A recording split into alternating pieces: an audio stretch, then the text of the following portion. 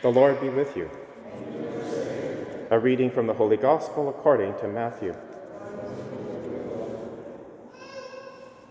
Jesus said to his disciples, "Beware of practicing your piety before others in order to be seen by them, for then you have no reward from your Father in heaven. So whenever you give alms, do not sound a trumpet before you as the hypocrites do in the synagogues and in the streets, so that they may be praised by others. Truly, I tell you, they have received their reward. But when you give alms, do not let your left hand know what your right hand is doing, so that your alms may be done in secret, and your Father who sees in secret will reward you. And whenever you pray, do not be like the hypocrites, for they love to stand and pray in the synagogues and in the street corners, so that they may be seen by others. Truly, I tell you, they have received their reward. But whenever you pray, go into your room and shut the door and pray to your Father who is in secret, and your Father who sees in secret will reward you. And whenever you fast, do not look dismal like the hypocrites, for they disfigure their faces so as to show others that they are fasting. Truly, I tell you, they have received their reward. But when you fast, put oil on your head and wash your face, so that your fasting may be seen not by others, but by your Father who is in secret. And your Father who sees in secret will reward you." The Gospel of the Lord.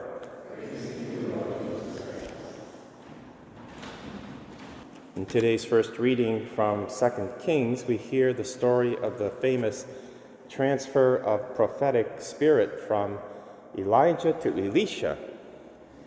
Now, we don't hear the beginning of that in today's first reading. That happened in 1 Kings, where Elisha was farming, and Elijah comes to him and throws his cloak or mantle of prophecy across Elisha's shoulder, which was a clear sign that he wanted Elisha to take over that prophetic office. Elisha knows exactly what happened and quickly kills his 9 yoke of oxen and distributes the food to the people, and then destroys all the farm equipment. That's a complete break from his former way of life. That's what's called detachment. And because he did that, he followed Elijah very closely, even though Elijah tried in various ways to entice Elisha to stay behind. And we see that in today's first reading from 2 Kings chapter 2. Elijah says to Elisha, "Stay here, for the Lord has sent me to the Jordan." But Elijah says, "No, as the Lord lives, I will not leave you." He does that a couple more times, but Elisha is firm in his resolve. And as a result, he merits a reward, because Elijah knows he's going to be taken up in a whirlwind of fire to the Lord. And he tells Elisha, "What can I do for you?" And Elisha famously says, "I want a double portion of your spirit." Elijah says, "Well, if you see me being taken up in a fire, then God will give you that." And indeed he does. And Elisha receives a double portion of that prophetic spirit and does double the amount of miracles that Elijah does in his lifetime. Now, for us today, we are called to take on that prophetic office. In our baptism, we're called to share in Christ's ministry of priest, prophet, and king.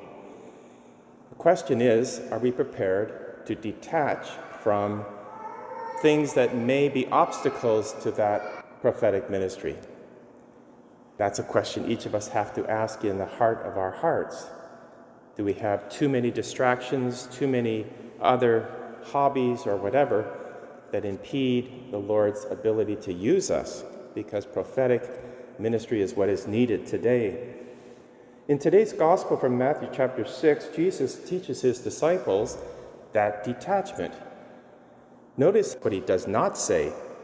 He does not say, if you give alms, or if you pray, or if you fast, but whenever you do these 3 traditional Jewish pietistic practices. Whenever you give alms, do not sound the trumpet, do not look for reward from the people, but do it in secret, and God who sees in secret will reward you. And he says that with respect to giving alms, with respect to prayer and fasting. We're called, as I said in baptism, to take on that ministry of priest, prophet, and king, which means certainly praying, and praying in our own private space, in our home or in the church, and certainly praying in communion with what we're doing here at Mass, but always in that purity of intention that we're praying to God for God to help us carry out His will, and the same with fasting and almsgiving.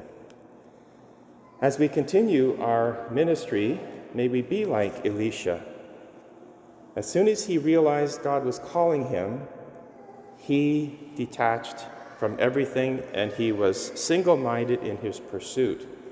May we do that as well, as God is calling us as Catholics to have a vibrant prayer life. And we're going to have Eucharistic adoration following this Mass, so I encourage you to stay and to spend some time before the Eucharist, but also to engage in that fasting, not necessarily from food, but from all kinds of distractions which would impede our ministry, and certainly be generous in our almsgiving. Let us pray.